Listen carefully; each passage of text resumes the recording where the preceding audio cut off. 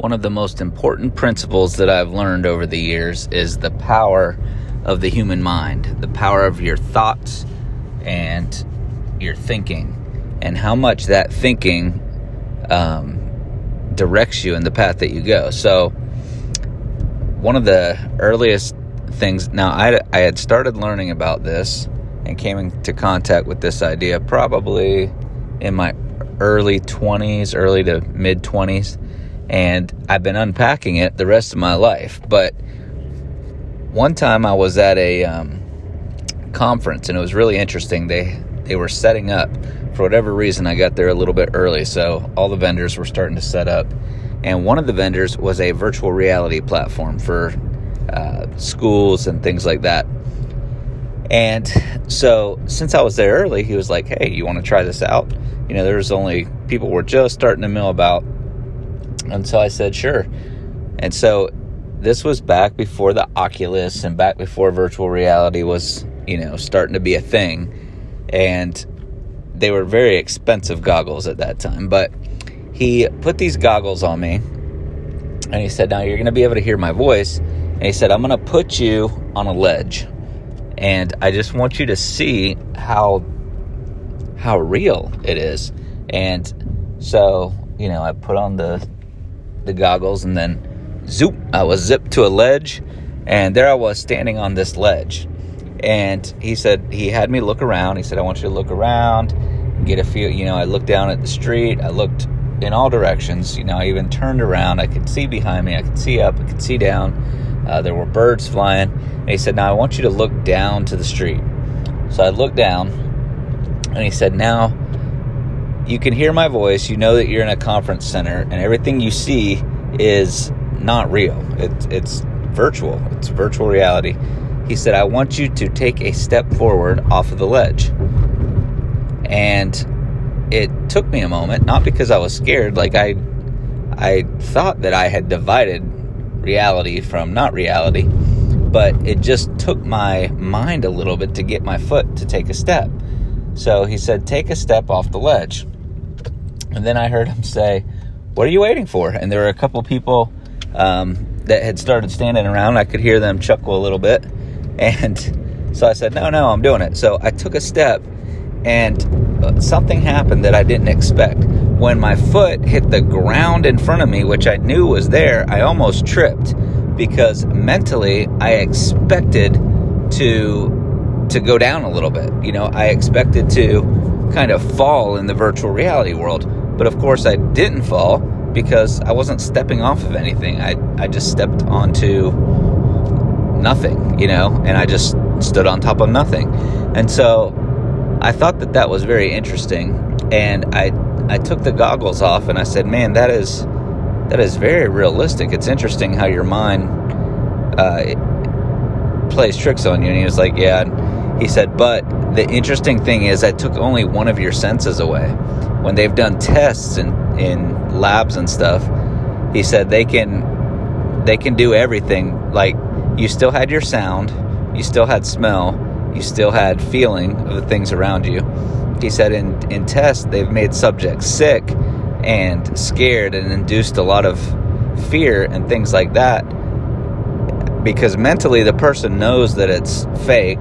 But what they've done is he said, imagine if you were on top of the ledge and you couldn't hear my voice. We took your sound away, and you had earplugs, and you were hearing the wind blow and birds chirping and everything that came with that street. And then he said, then imagine that we had air machines and we were blowing wind on you so that it felt real. And it made me realize, and because he said then we could put smell in there, and he said when you put too many of those senses, it really messes with the mind. But I've always carried that with me, because the power of the mind, even though mentally, consciously, I knew that it was all fake, my subconscious did not, and that's why I almost tripped. So where am I going with this? So fast forward. One of the great, usually when we get somewhere in life, our first thought is not that our thoughts got us there. Often we want to blame circumstances. Often we want to blame decisions. or we want to credit circumstances, or we want to credit decisions that we've made, but we don't often take time to think about how our thoughts got there. And that's because thinking happens over time. It's slow. It's a slow process. You can't fix your thinking in a day. You can't fix your thinking overnight and then have results the next day. Well, one of my favorite shows to watch, if you've ever heard of the series Alone, the premise is this. They take people who, have some experience in survival or living off grid or, that type of thing, Marines, people that have just been hunters, people that have been raised like that. And then what they do is they drop them off in the middle of nowhere, and they can only have 10 items with them. They get to pick their 10 items. And then whoever lasts the longest gets $500,000. They have a little radio that they can, call for help, call for evacuation. And it's a very interesting show. If you haven't watched it, I highly recommend it. But it's very interesting to watch how the mind works, because it comes out. Because what's interesting about this show is they are literally alone. They get trained on how to use the cameras, and there's nothing to save them. I remember one episode where a guy was bragging that he was going to last the longest, and he was a beast, and he was the most mentally tough guy. And the first night he was there, he was in a little tent, little lean-to shelter that he made, and there was a big old bear outside of his tent, and he was calling for help. And they were like, "You got to stick it out till the morning, make it work." And he could hear that bear, and he got picked up that night. But anyway, it just proves the fact that they're there alone. They're going to come evacuate you, but they're going to do it when they can. And then that particular night, they couldn't come till morning because he was in the middle of nowhere. But what I like about the show, what's very interesting to me, is that you can see their thought process, because I think they're kind of given a heads up, like you can't just run the camera, you have to kind of talk, you have to let your thoughts come out. So each individual contestant kind of narrates the story as they go. But usually people get pulled for a handful of reasons. Reason number one, they get scared because something happens and it's dangerous and they get scared. Reason number two, a traumatic event happens. Their shelter burns to the ground because they built it wrong. Something like that. Reason number three is injury. They injure themselves to the point that they have to have themselves taken out. Reason number four is they get pulled out medically by the medical staff, who say, "Look, I know that you're not giving up, but we are pulling you because it's not safe anymore." And usually that's because they've gone too long without eating, or maybe they had an injury and it's starting to get infected or something like that. If it was up to the person, they would stay, but the medical team pulls them. And then last is the mental piece that I'm talking about. There are a variety of people. There's usually at least one contestant on every season that gets pulled because they just can't handle the emotion of being alone. They miss their family.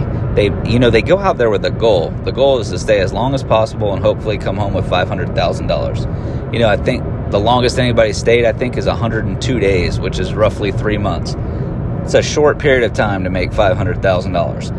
But, the season that I just watched, or that I'm in the process of watching, this guy's doing really well. He's found a source of fish. He's getting fish. He's getting food every day. He's got a shelter made.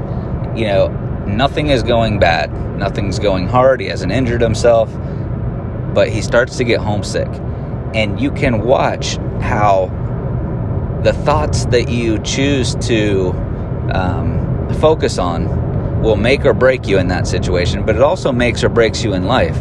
But if you ever want a good example of how this works, watch this show, because every time somebody gets pulled because they're missing their family, it's a process. It starts with a thought, and they start chewing on that thought, and they start justifying why it's so important that they go home and see their family, and they get their focus off of their goal, and their focus becomes these thoughts and these emotional feelings that they're having.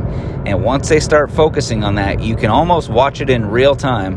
Of course, it's been edited, but you can watch it just grow and grow and grow until when they're about to push the button. Like, you can just tell by the words that they're saying that they're getting to that point where they're ready to give up, even though nothing's going wrong. And I think that happens to us in life.